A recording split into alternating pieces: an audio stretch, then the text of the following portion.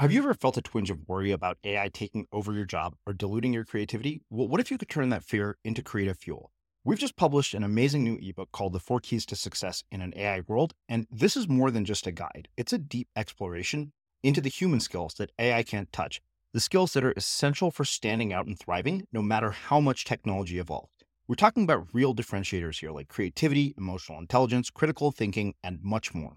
Inside, you'll find actionable insights and strategies to develop these skills, whether you're a creative person, a business person, or just simply someone who loves personal development. This isn't a story about tech taking over. It's a story of human creativity thriving alongside AI. Picture this, AI as your creative co-pilot, not just as a tool, but a collaborator that enhances your unique human skills. The 4 Keys ebook will show you exactly how to do that and view AI in a new way that empowers you instead of overshadows you. Transform your creative potential today. Head over to unmistakablecreative.com/4keys. Use the number 4, KEYS. That's unmistakablecreative.com/4keys and download your free copy.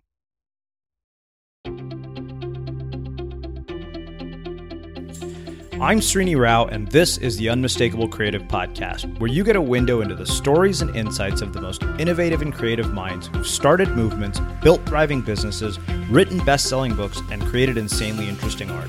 For more, check out our 500-episode archive at unmistakablecreative.com.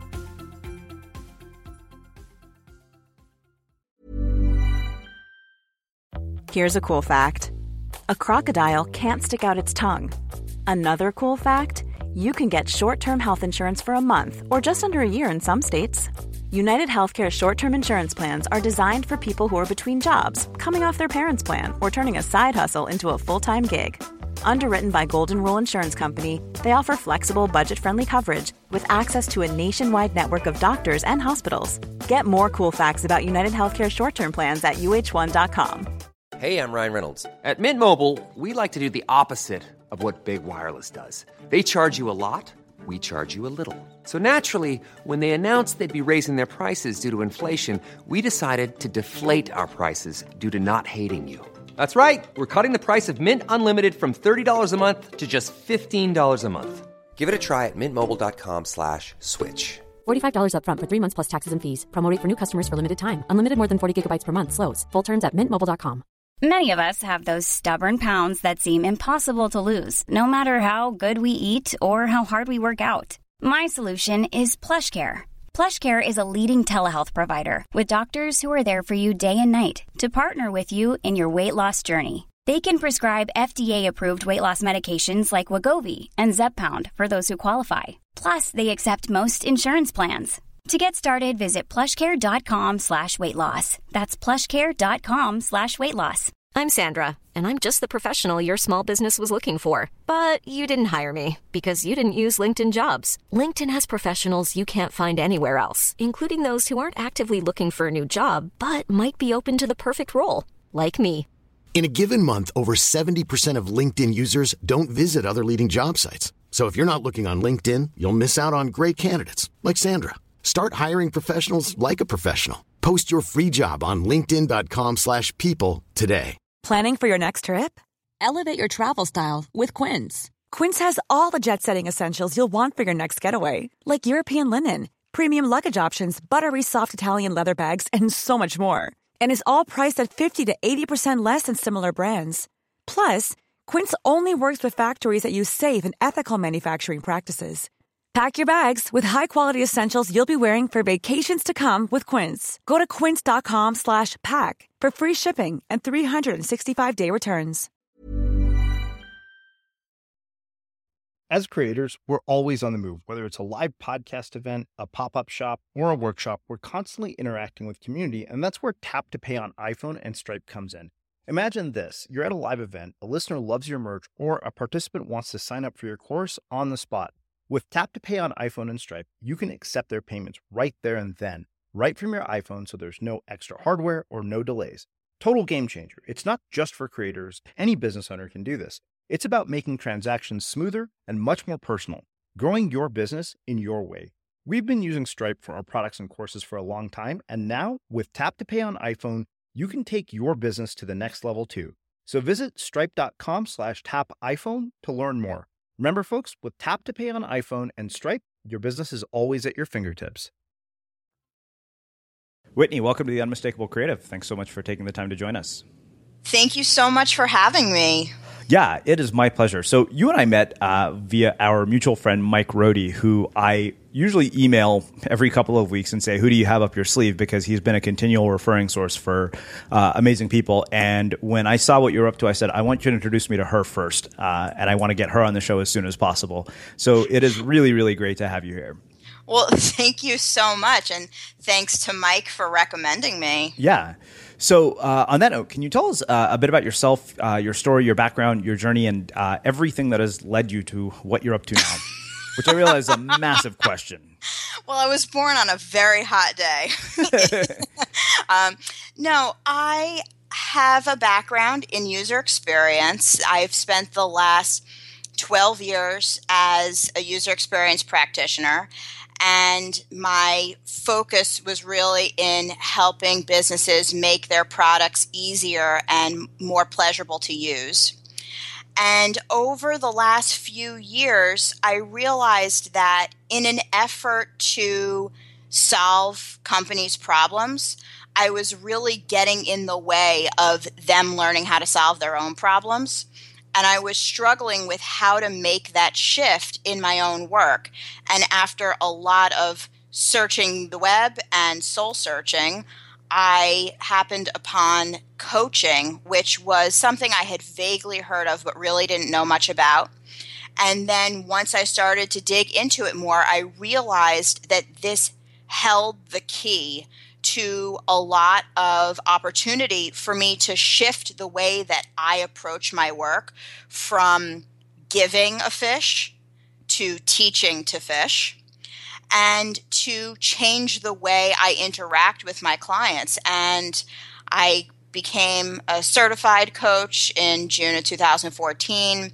I got some credentials from the International Coach Federation earlier this month. And I'm on my way, and I'm completely transforming my business. It's been a wild experience. So you, having heard a few of my interviews, probably know that I want to look back much, much earlier than this at the formative experiences of your life, growing up, childhood, parents, influences, mentors. I mean, what ultimately led you down this path?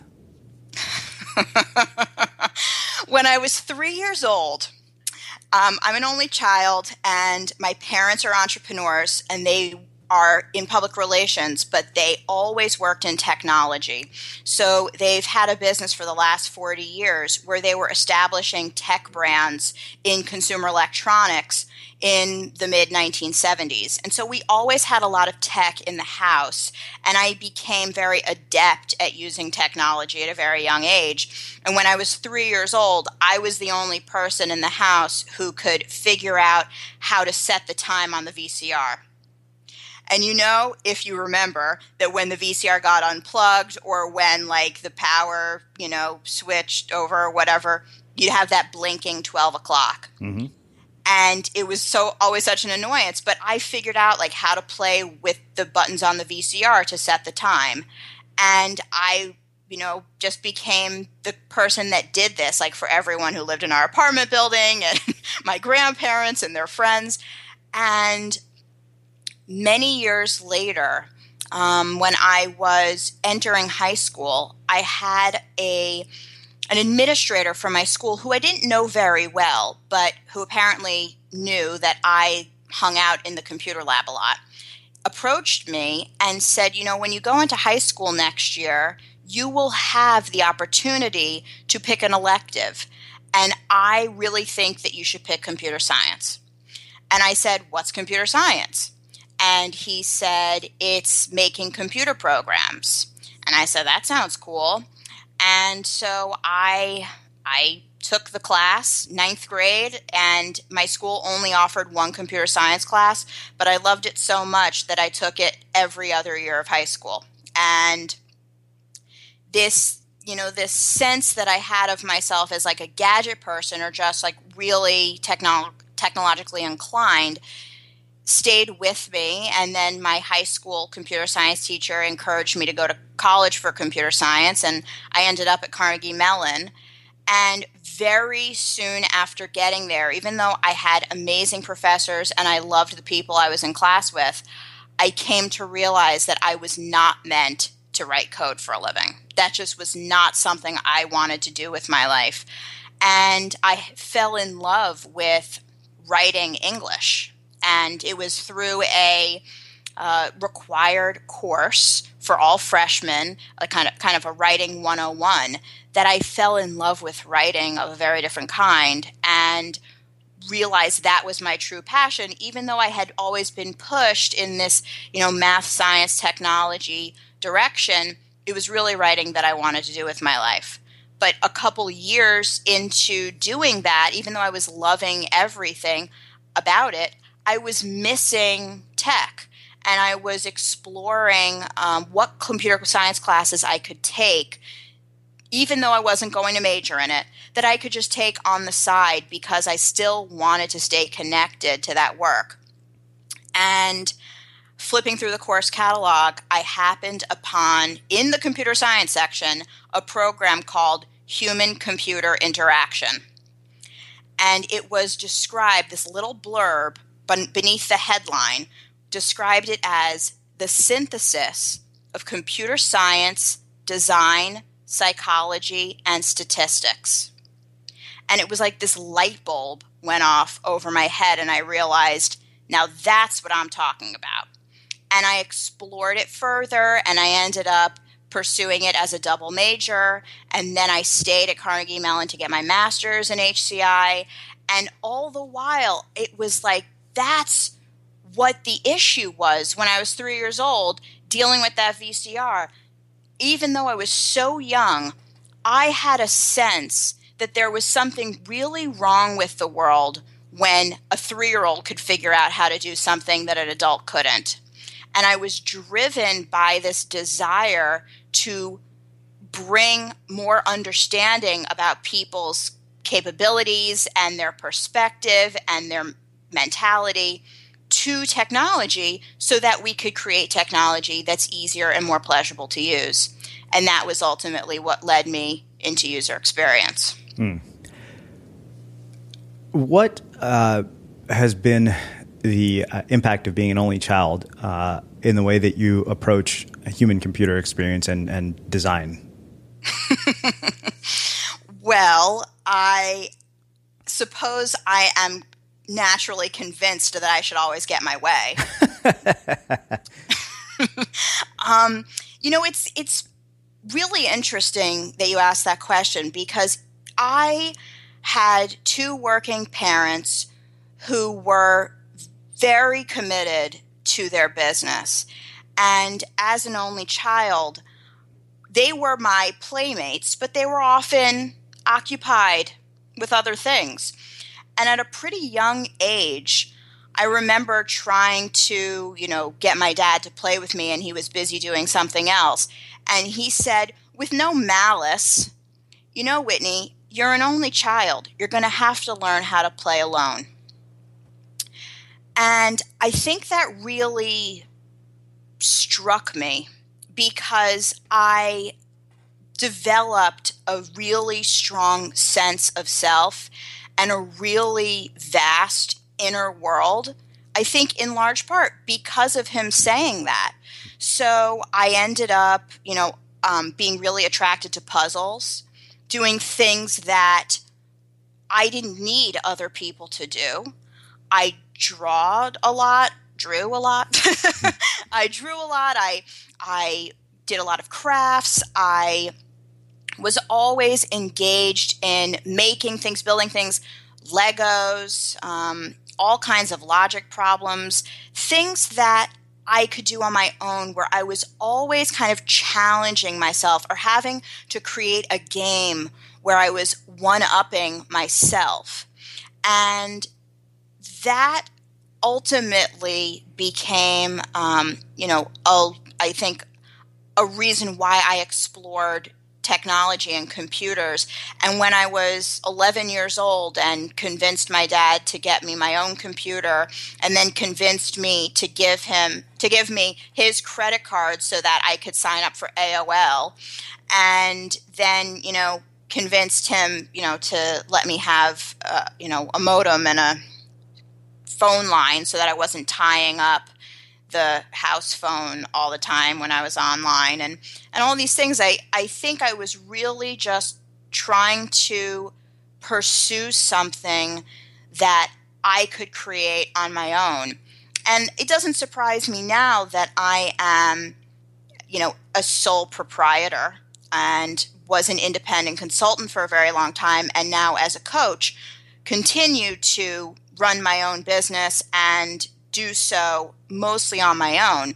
But as I've gotten older, I've come to realize that I've been very stuck in this story about me being alone, and that I actually have a ton of support, and I also need support a lot more than I've recognized or admitted to in the past. So in the past year or so, I've really been building a team. I have a virtual assistant. I have someone who helps me with business strategy. Someone helps me with email marketing. Someone who helps me with design. So there's a lot that I'm, building around me as I realize that it's critical to have that balance in my life and that guidance and support from people with other perspectives and other areas of expertise. But I still believe that the sort of commitment that I made to myself in that moment to be alone and still be satisfied has made me very introspective. It has made me very resourceful, very determined. And I think as a result of all of that, I've had the life that I have, and I have the business that I have, and I get to live this lifestyle. Perhaps if I always had someone else around, I wouldn't have developed those traits. Who knows? You think that we can learn how to develop those traits without being only children, like the resourcefulness, the introspective components? Like, can that be learned, or you think that's just inherently built into people like you because of the life and experience that you've had? It can be learned, and I see it be learned all the time. I work with clients who have a sense that there's something about themselves they don't know. And if they understood it better, they would make different decisions, and they would take their life in a direction that feels way more fulfilling. And so just like I became as resourceful as I am now by engaging in activities that required me to be resourceful, people who aren't only children, who have any background, any education, any experience, can engage in similar experiments and activities to slowly over time hone those skills. And I really believe that everything we do in life is practice. So if you commit yourself to being more introspective, you can practice exercises that will build your introspection. If you're committed to being more resourceful, you can practice exercises that build your resourcefulness. I truly believe that about everything. The brain is so malleable. We as human beings have just limitless capacity for change, and we have amazing resilience and adaptability. I've seen it happen before my eyes, and I know what I've done on my own as well. So I do really believe that there's nothing that's stopping anyone. Okay. That raises a question for me of what separates the people who do change, who display resilience, and who do adapt from the ones who don't. Well, I mentioned the commitment. So there's a term in coaching that I detest, and that term is coachable. You'll hear coaches say, well, I can't work with someone who isn't coachable. And what they mean, I believe, is that someone has to have the qualities of openness and curiosity and a willingness to explore in order for you as a coach to help them shift and to help guide that change that they seek. There are plenty of people who hire a coach or who are assigned a coach if it's internally within their organizations, and they are so resistant to the idea of being supported. They're so resistant to the idea of changing anything about the way that they currently operate, primarily out of fear, that they close up and become what some people might call uncoachable. And I put very heavy quotes around that. I do not believe that there is such thing as a coachable person or an uncoachable person. I believe that people are coachable at the right times in their lives. And there may be times where they're not open to coaching, and there are times when they are open to coaching. And all that differs between the two is a real commitment to change and a willingness to be uncomfortable and to go through the pain and stay open. So similarly, if someone wants to build resourcefulness or they want to build leadership capacity, it can't just be that they tell themselves, okay, this is what I have to do now. This is what I should or I'm supposed to do now. I'm going to go seek that out. They have to actually want it, mind, heart, and body, and be willing to throw themselves into it fully, regardless of what it takes, regardless of whether it feels good or whether it's scary or not, because they are committed to that result. What I will work with them on the strategy to get them there. And it's a different strategy for every person because we are all unique human beings. But they have to make the commitment and they have to do the work. I can't do that for them. So how does your background in human-computer experience impact how you work with human beings? Like, what have you brought from that world into the work that you do with people? Okay, so human-computer interaction is the terminology that's used mostly in an academic context.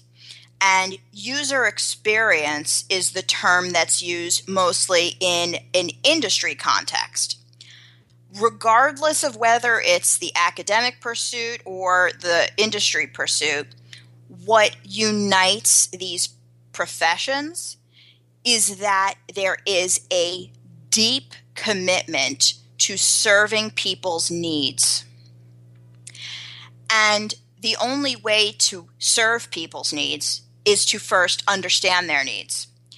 So when I was going through my undergraduate and then my graduate programs in HCI, it was being drilled into my head on a daily basis that we must start every project by identifying the goals. And what that means is actually ensuring that we know why we're doing the project in the first place. And to ensure that we know why we're doing the project in the first place, we need to ask a lot of questions of the people for whom we're doing the project. That includes our stakeholders, so the people who have assigned us to the work or who have brought us this project. They're the key decision makers in the organization. And then there's the users or the customers who are ultimately the target audiences for whatever we create. They're the people who will consume and use whatever we produce. So at Carnegie Mellon, there was a tremendous emphasis on starting with expressing goals and to identify needs as a way to do that. With coaching, it's the exact same thing. Within the first hour and a half that I spend with my clients, and I do a longer first intake session so that we can really go deep and I can ask a ton of questions and they can really feel like they have the space to share. I am listening for a lot of themes. They're telling me all these disparate stories around different parts of their lives. We're talking about their work. We're talking about their relationships. We're talking about their, physical activity. We're talking about their eating habits. We're talking about their education and where they're trying to take their careers. And all those different areas of their life, things are cropping up. There's issues at play. And regardless of the context in which I'm brought in to work with them, whether they reach out to me personally or whether I'm hired by their manager or someone else within the organization to work with them, they're feeling some pains. They're feeling some roadblocks. And so a lot of what they'll share has to do with those stories or those examples from their life where things aren't really going the way they want them to. And what I'm listening for while they're sharing all of those stories is what they're really needing and what they really value. So if someone says, I just don't have enough experience, then I can hear what they're saying as, I'm scared that I'm not qualified. And what I can recognize is underlying that emotion is that they have a real need to contribute, or they have a need to be effective. And so it's those underlying needs that they highly value their contribution. They highly value effectiveness, as an example. That could be coming up in all areas of their life where they're really seeking to make a meaningful contribution, but the strategies that they're using for doing that are not best serving them, and therefore they're not making progress towards meeting those needs, and they're feeling very dissatisfied, and it's causing a lot of emotions, and as a result, they're behaving in ways that are not in alignment with what they really want. The same exact thing goes for design. When we understand the underlying needs of our users and of our organizations, we can then identify how the existing design is missing the mark in successfully satisfying those needs. It may have been an interesting idea. It may have come from what a competitor is doing. It may have been something that worked in the past. But at the moment in time, this is no longer a successful strategy for meeting the needs of the business and the needs of the users. And therefore, we need to come to a better understanding of what strategies will successfully meet both people's needs or all people's needs equally. So there's a lot of crossover and a lot of parallels in these different worlds that I've been involved in. What surprised you when you've had conversations with people, things that you didn't expect? What doesn't surprise me? Every single day I have a coaching session with someone and they say something that completely blows my mind. I mean, I guess most of all, I am taken aback by every person's passion. Many of them are unspoken. Many of them are not pursued. And for some people, that's actually the right decision. I might not see it that way. I might feel that that's a life unfulfilled because they have a passion that isn't being expressed and that they're not working towards living it more fully. But everyone's circumstances are different, and I've come to learn not to judge, that ultimately what's right for me isn't right for anyone else. And yet, when you really get to know people and they feel safe and they know that they're in good hands and they know that you are there to see and hear them fully, they will reveal those things to you that they probably don't even share with themselves. And every single person that I have worked with has an underlying passion.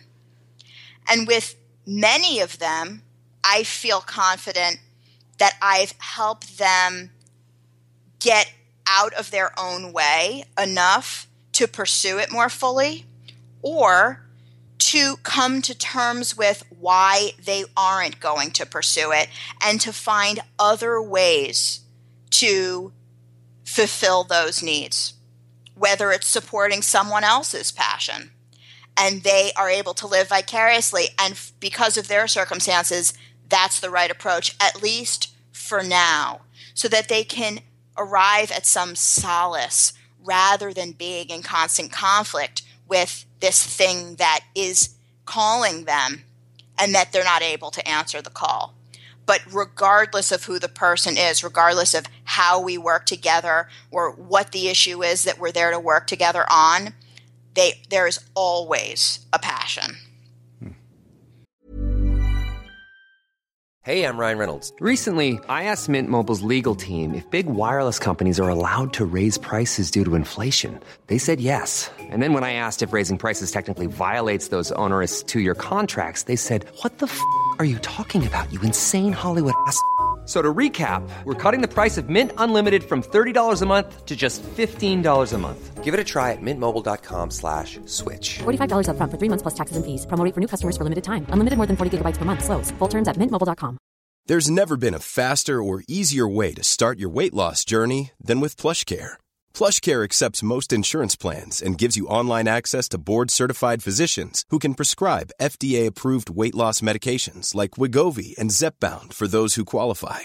Take charge of your health and speak with a board-certified physician about a weight loss plan that's right for you. Get started today at plushcare.com/weight loss. That's plushcare.com/weight loss. plushcare.com/weight loss. Quality sleep is essential. That's why the Sleep Number Smart Bed is designed for your ever-evolving sleep needs. Need a bed that's firmer or softer on either side? Helps you sleep at a comfortable temperature? Sleep Number Smart Beds let you individualize your comfort, so you sleep better together. J.D. Power ranks Sleep Number number 1 in customer satisfaction with mattresses purchased in-store. And now, save 50% on the Sleep Number Limited Edition Smart Bed for a limited time. For J.D. Power 2023 award information, visit jdpower.com/awards. Only at a Sleep Number store or sleepnumber.com. There's never been a faster or easier way to start your weight loss journey than with PlushCare. PlushCare accepts most insurance plans and gives you online access to board-certified physicians who can prescribe FDA-approved weight loss medications like Wegovy and Zepbound for those who qualify. Take charge of your health and speak with a board-certified physician about a weight loss plan that's right for you. Get started today at plushcare.com/weight loss. That's plushcare.com/weight loss. plushcare.com/weight loss. Hey, it's Ryan Reynolds, and I'm here with Keith, co-star of my upcoming film, If, only in theaters May 17th. Do you want to tell people the big news? All right, I'll do it. Sign up now and you'll get unlimited for $15 a month and 6 months of Paramount Plus Essential Plan on us. mintmobile.com/switch. Upfront payment of $45 equivalent to $15 per month. Unlimited over 40 gigabytes per month. Face lower speeds. Videos at 480p. Active Mint customers by 531.24 get 6 months of Paramount Plus Essential Plan. Auto renews after 6 months. Offer ends May 31st, 2024. Separate Paramount Plus registration required. Terms and conditions apply if rated PG. Burrow's furniture is built for the way you live. From ensuring easy assembly and disassembly to honoring highly requested new colors for their award-winning seating, they always have their customers in mind. Their modular seating is made out of durable materials to last and grow with you. And with Burrow, you always get fast, free shipping. Get up to 60% off during Burrow's Memorial Day sale at burrow.com/ACAST. That's burrow.com/ACAST. burrow.com/ACAST. You had a light bulb moment that you talked about earlier. And I'm curious why you think those moments are so overlooked by so many people.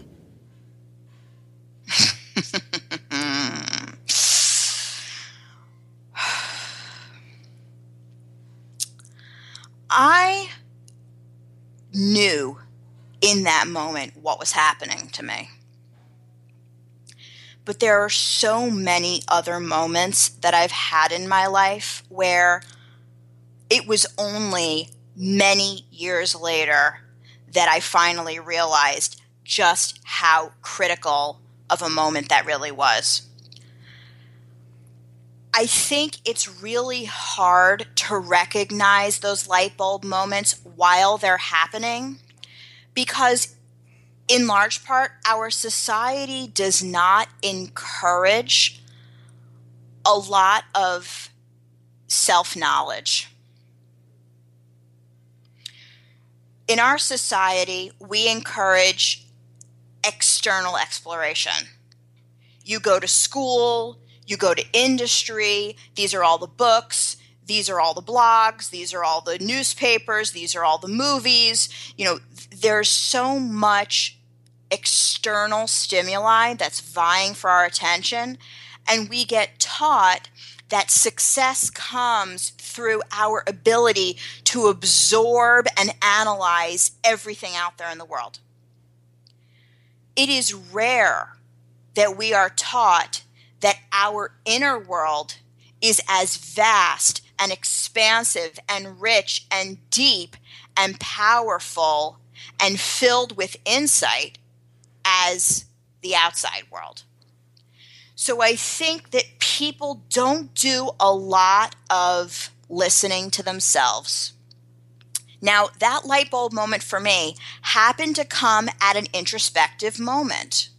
I knew that I was seeking something, and I knew that I was picking up the course catalog very intentionally to see what spoke to me. So I was in a moment of listening inwardly. I think most people miss the light bulb moments because they're not listening inwardly. They're looking for clues and cues and signs from the outside world. You hear all the time, someone will say, like, if this is right for me, give me a sign. Mm-hmm. And then the sign is supposed to be like that, you saw a penny on the street, or like, a book fell, or a noise was made, or the light flickered. It's something outside of us that we're looking for. Rather than learning how to listen to our own gut, how to actually feel our feelings and sense our sensations and know what information that is bringing to us and make sense of that and make clearer decisions for ourselves as a result of that inner knowledge. It's just not something that's really encouraged, but it's changing. I really see a movement towards introspection, self-reflection, inner work, self-care. I think it's happening, and I am especially seeing it happening within organizations, and in particular with creative people who are experiencing extreme levels of burnout unlike we've ever seen before. And there is no solution other than to get to know yourself better so that you can take better care of yourself in this hyper-connected and breakneck pace world that we're living in. So how do you cultivate that capacity to listen inwardly? Practice.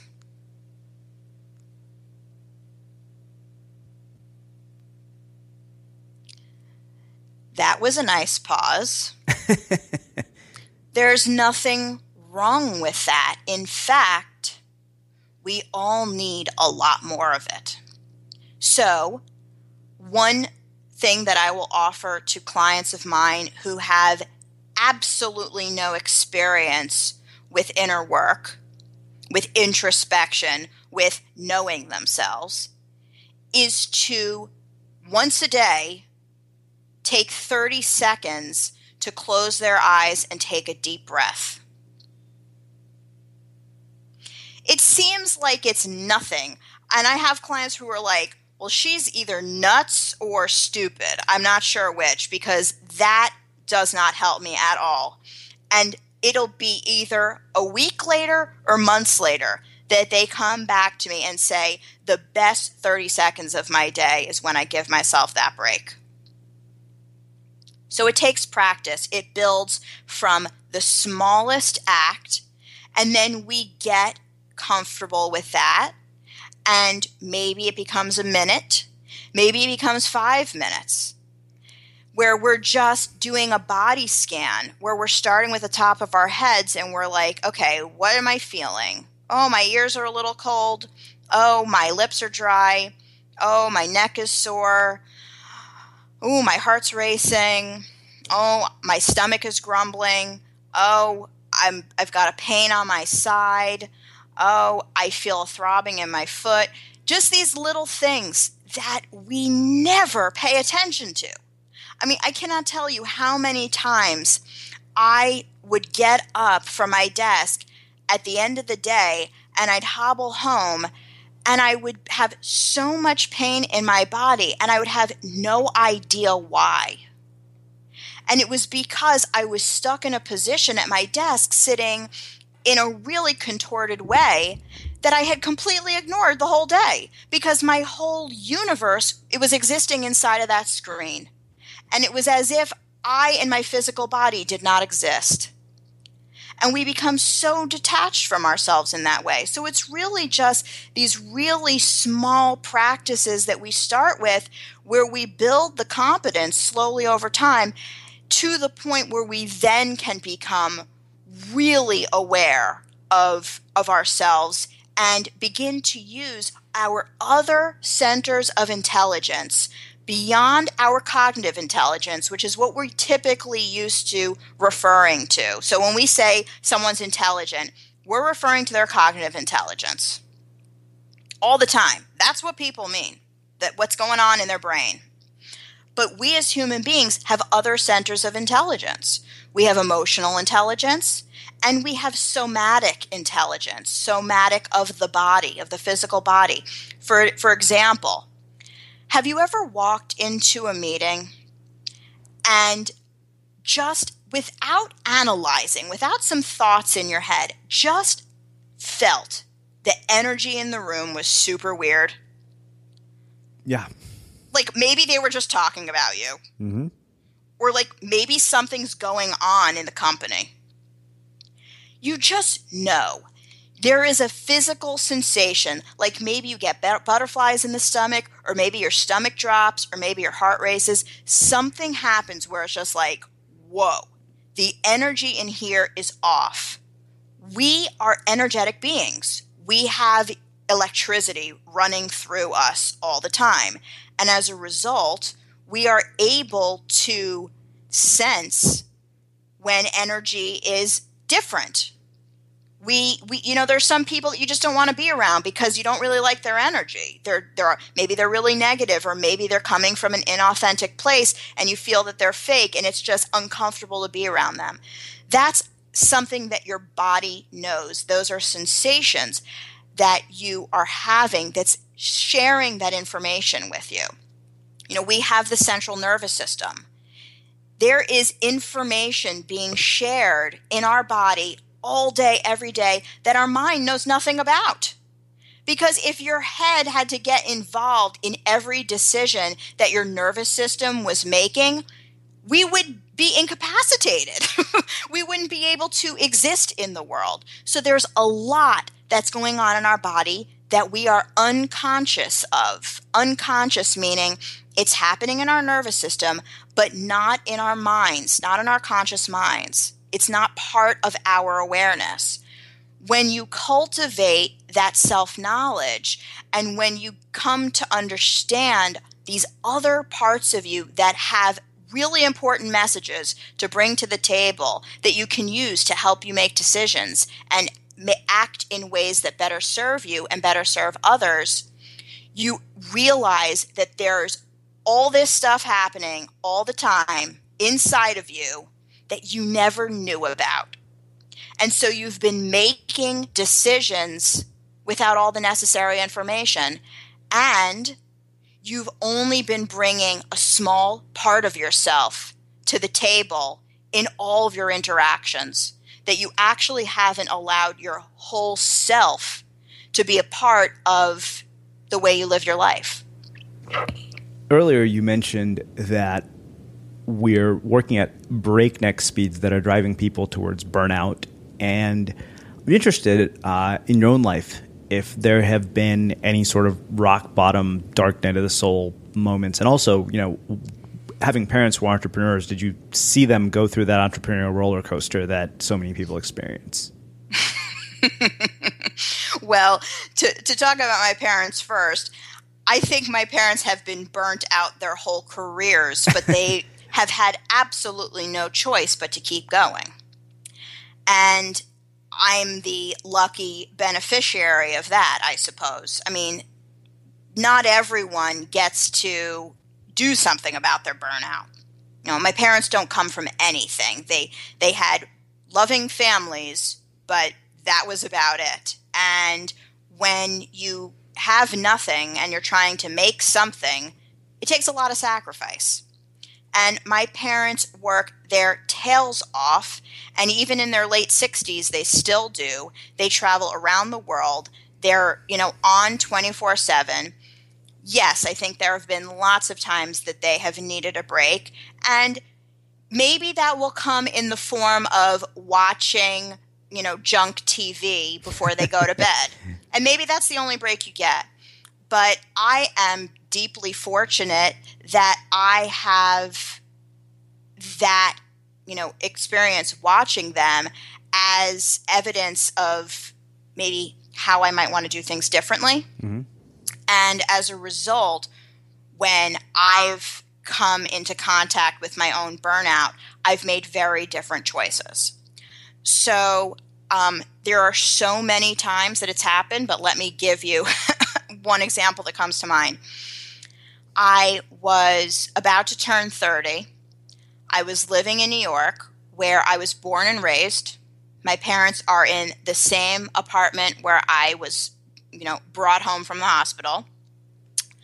And I was at a friend's birthday party on a Saturday night with my boyfriend, and we left the party and we were in a cab on the way home to Brooklyn, where we lived at the time.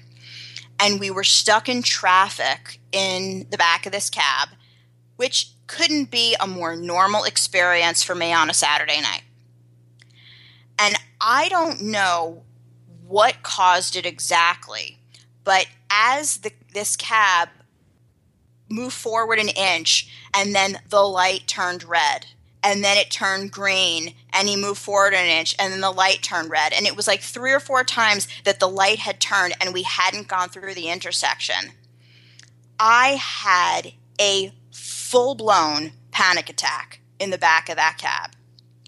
I mean, it was, I pushed my boyfriend out of the cab, and I just basically had to collapse on the sidewalk trying to catch my breath.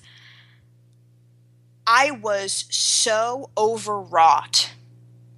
I was traveling so much for work. I've got clients all over the world. I have speaking gigs all over the world. And I'm so damn fortunate to have those experiences. So I'm telling myself, don't turn anything down, never complain, say yes to everything, do everything the best of your abilities, no breaks.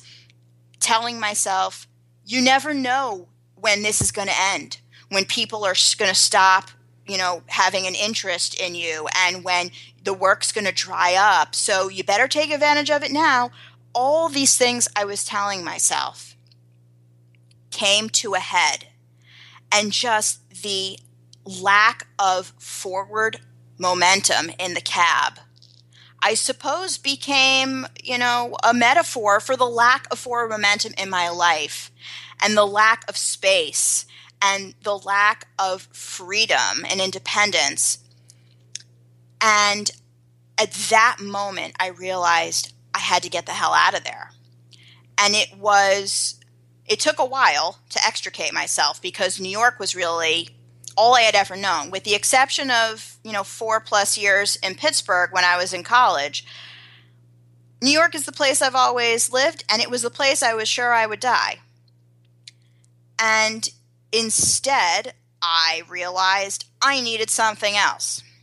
And it took a while to make it happen, but by the end of October of that same year, so that was January. So January to October, I changed a whole bunch of things in my business, and I got rid of almost all of my belongings. My boyfriend got rid of all of his belongings. We bought a car. We packed it up full. Whatever didn't fit, we left on the sidewalk, and we moved to the Florida Keys. And we lived there for a year. For the first 6 months, we were on Ramrod Key, population 2,000, about 3/4 of which are retirees, and the others who aren't even there. There were several unoccupied homes on our street. We lived on a canal with a dock in the back, and the canal led out to the Atlantic Ocean. We had a 16-foot Carolina skiff, which is my boyfriend's pride and joy, just a small motorboat. And we spent most of our days out on that boat, fishing, grilling up what we were eating, drinking wine, and staring up at the stars. It could not have been a greater departure from everything I'd ever known. And it was the most essential thing, and it got me more in touch with myself to the point where I realized the way that I was working wasn't working. It wasn't sustainable, it wasn't scalable, and it sure as hell wasn't healthy. And I was going to have to make a major change if I was going to survive. Because I was getting to the point where I didn't even want to do the work anymore. I was like, ugh, I hate this stuff. And that was hurtful when I was experiencing it, because that light bulb moment, I knew that this was my calling. I knew without a doubt it was my calling. And to no longer want to work on your calling is pretty much the shittiest feeling in the world. So I realized it's probably not the calling's fault. It's probably my fault in the way that I'm approaching it. And it was through that space and that openness and that relaxation that I was able to listen inward and realize that I really wanted to shift my business towards something different. And that's where I found coaching. That's how I started in my coaching certification program. And that is how I got to where I am now. Now, I was working that whole time. It's not like I had a bunch of money saved and I just said, oh, I don't have to do anything anymore. But I was taking on a lot less, and I was doing it from a physical distance, which for me was very helpful, because when I was living in New York, my evenings and my lunches and my weekends were filled with plans with friends and contacts and people I was trying to network with. When I was in the Florida Keys, there was nobody to go see. So I just had a whole lot of time. And so even though I was still, doing client work, I was able to transition into this new approach that I wanted to take because I had a lot more space to do so. Wow. One other thing that you mentioned in the very, very early part of our conversation, and I made a note to want to come back to it. You said when you were really young, playing with VCRs, you had this sense that there was something wrong with the world, and it was the desire that drove you to ultimately do what you ended up doing. I'm wondering, in our own lives, how we start to uncover what that desire that drives us might be. Well, one of the programs that I offer it's a group coaching program called Plot Your Course. And it aims to answer this exact question, because a lot of people have a sense that there's so much more they could be doing, but they don't really know what it is. And it's terribly frustrating. So without that point on the horizon line to stare at and figure out how to get closer to, it feels like they're just in this vast open sea with no direction and therefore no momentum. And so I ask 2 questions in the very first exercise that we do in Plot Your Course. The first question is, what change do you want to create in the world? And what I've heard from most of my clients is that that is not a question that they've ever asked themselves before. So just asking that question is very powerful. The second question is, what are you trying to achieve right now? And what I feel that does is it sets up a recognition that there's very long-term intentions and very short-term intentions. And there is a lot that has to occur between the two. But when you have a clearer sense of what a potential long-term intention might be, maybe it's not the one, but it's a potential one, and you have a better sense of where you are right now, then you can start the work of figuring out how to get from place to place.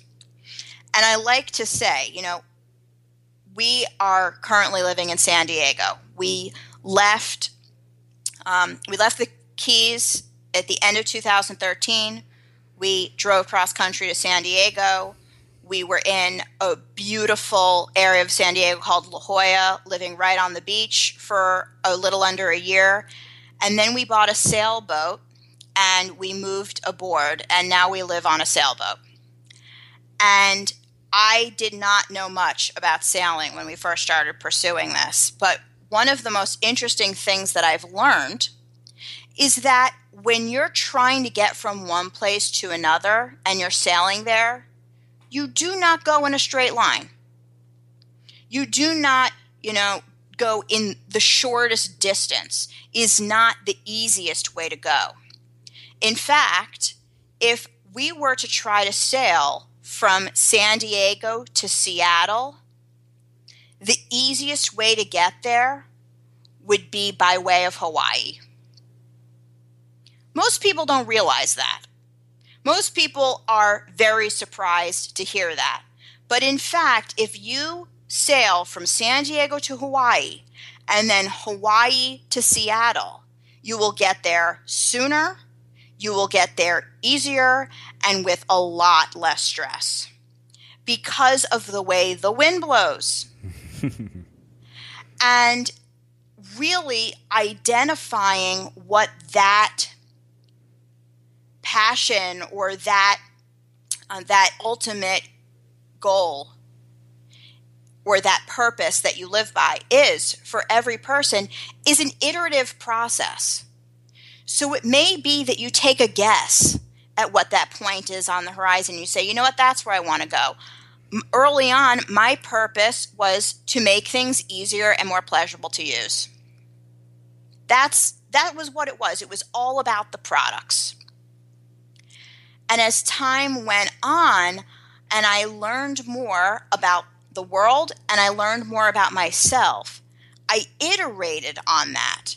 And I share all the iterations of what I came to at each stage in my career in Plot Your Course, so people can see, like, I went from this to this, and it was because of this. I went to this, from this to that, and it was because of this, etc. Where I am now is that I show creative leaders how to use empathy to get results. It's a very different statement than where I began.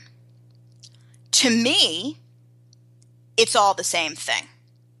The reason why I wanted to make things easier and more pleasurable to use was because the people who were making the technology weren't understanding the needs of the people who were using the technology. And I got that. I got that in a very tiny way at 3 compared to what I understand now, of course. All I knew at 3 was I can do something that other people can't. But it was over time that I realized, oh, this stuff is hard to use because the people who create it are making it for themselves and not for other people. All right. And it was through a lot of exposure that I honed that point on the horizon line. It's still in the same general direction, but now that I'm getting closer to it, I'm able to adjust with greater granularity and insight where I'm really aiming. And now that I've rephrased this for myself as showing creative leaders how to use empathy to get results, now it can be used in the context of designing a better product. It can be used in the context of designing a better organization. And it can be used in the context of designing a better you.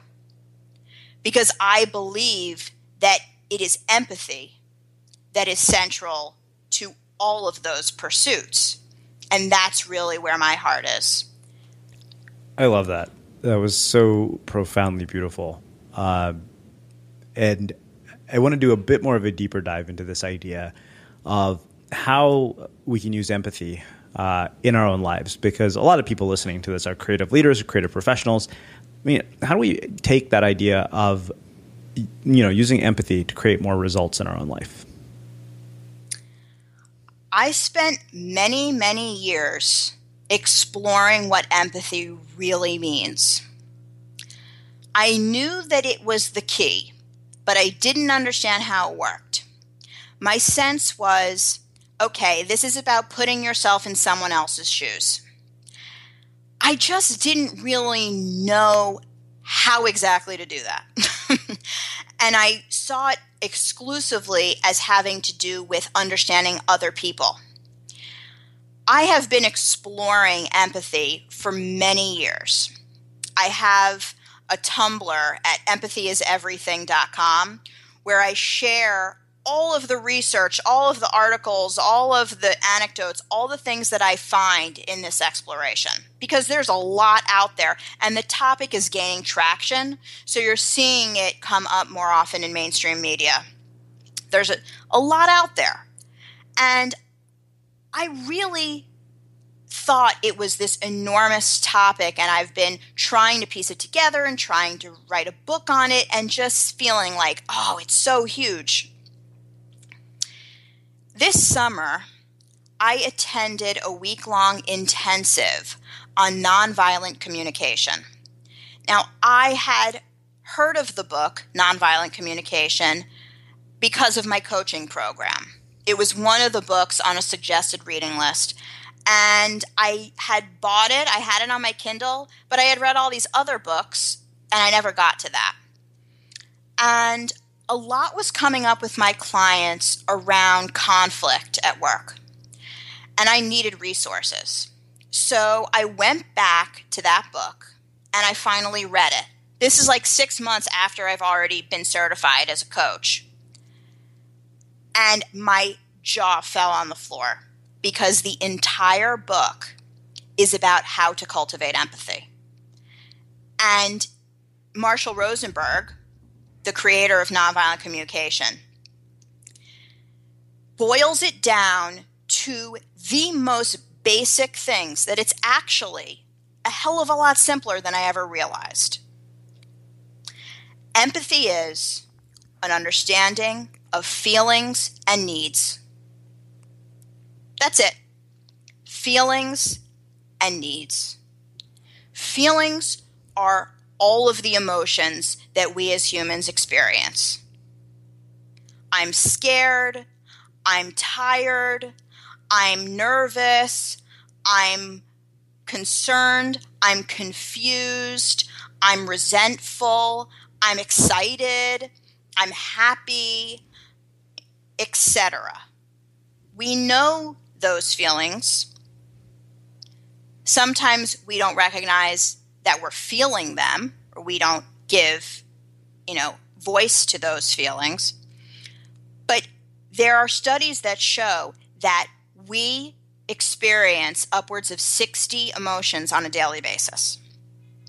So we are emotional beings. And what is happening as we experience these emotions is that they are giving us clues to our unmet needs.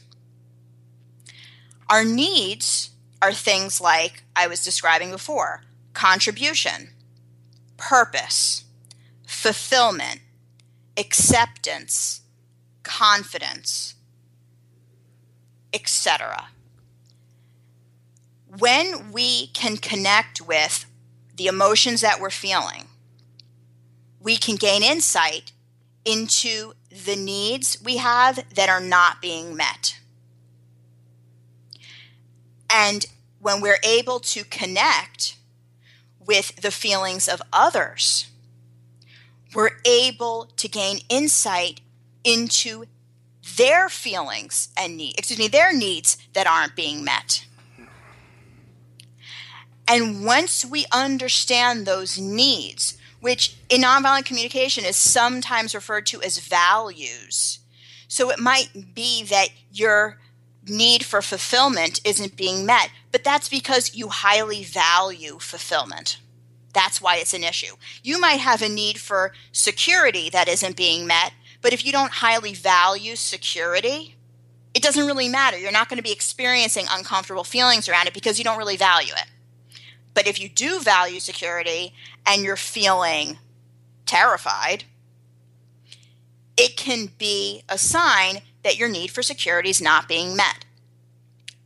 That is empathy. That's all it is. Feelings and needs. And it starts at home. So the only way to effectively empathize with another person is to be able to effectively empathize with yourself.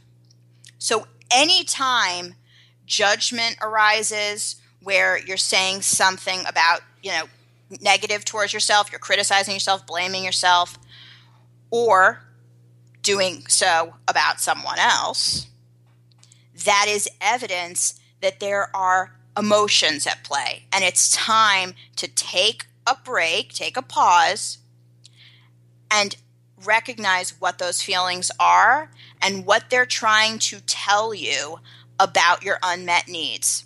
Once you understand your needs, once you understand someone else's needs, then you can properly devise strategies for effectively meeting those needs.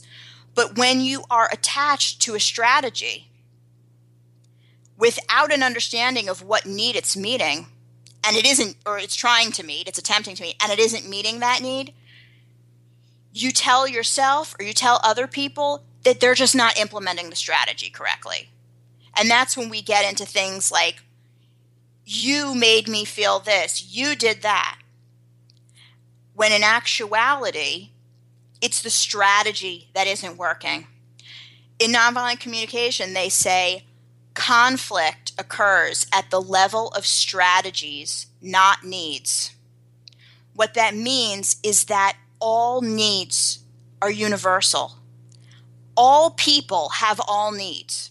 We may prioritize them differently. Like I said, I may not have as much of a need for security as someone else because I have a much higher priority on my need for freedom. I highly value freedom. And I recognize that sometimes freedom comes at the sacrifice of security. That's me. But because I also have a need for security, maybe not as high of a priority, I can understand someone else's need for security because we all have the same needs. And when we understand someone else's needs and how they prioritize them and what isn't being met, we can come to better strategies together. Conflicts occur at the level of strategies, not needs. Wow. This has been amazing. You packed this with so many insights. It's been like a therapy session and coaching session all in one. Thank you. So I have one last question for you, which is how we finish all our interviews. What do you think it is that makes somebody or something unmistakable? Their commitment to their own uniqueness.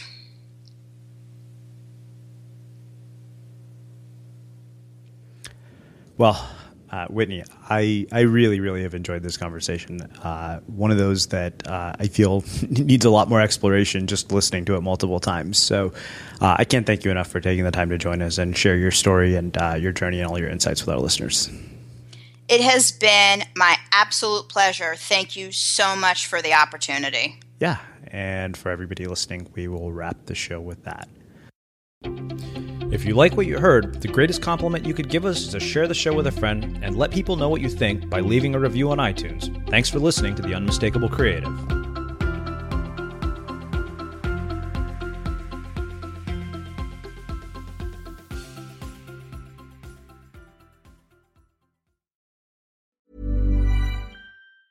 Planning for your next trip? Elevate your travel style with Quince. Quince has all the jet-setting essentials you'll want for your next getaway, like European linen, premium luggage options, buttery soft Italian leather bags, and so much more. And is all priced at 50 to 80% less than similar brands. Plus, Quince only works with factories that use safe and ethical manufacturing practices. Pack your bags with high-quality essentials you'll be wearing for vacations to come with Quince. Go to quince.com/pack for free shipping and 365-day returns. Imagine the softest sheets you've ever felt. Now imagine them getting even softer over time. That's what you'll feel with Boll & Branch's organic cotton sheets. In a recent customer survey, 96% replied that Boll & Branch sheets get softer with every wash. Start getting your best night's sleep in these sheets that get softer and softer for years to come. Try their sheets with a 30-night guarantee. Plus, get 15% off your first order at bollandbranch.com. Code BUTTERY. Exclusions apply. See site for details. Mom deserves the best, and there's no better place to shop for Mother's Day than Whole Foods Market. They're your destination for unbeatable savings, from premium gifts to show-stopping flowers and irresistible desserts. Start by saving 33% with Prime on all body care and candles. Then get a 15-stem bunch of tulips for just $9.99 each with Prime. Round out Mom's menu with festive rosé, irresistible berry chantilly cake, and more special treats. Come celebrate Mother's Day at Whole Foods Market. Have you ever felt a twinge of worry about AI taking over your job or diluting your creativity? Well, what if you could turn that fear into creative fuel? We've just published an amazing new ebook called The 4 Keys to Success in an AI World, and this is more than just a guide. It's a deep exploration into the human skills that AI can't touch, the skills that are essential for standing out and thriving, no matter how much technology evolves. We're talking about real differentiators here, like creativity, emotional intelligence, critical thinking, and much more. Inside, you'll find actionable insights and strategies to develop these skills, whether you're a creative person, a business person, or just simply someone who loves personal development. This isn't a story about tech taking over. It's a story of human creativity thriving alongside AI. Picture this, AI as your creative co-pilot, not just as a tool, but a collaborator that enhances your unique human skills. The 4 Keys ebook will show you exactly how to do that and view AI in a new way that empowers you instead of overshadows you. Transform your creative potential today. Head over to unmistakablecreative.com/4keys. Use the number 4, KEYS. That's unmistakablecreative.com/4keys and download your free copy.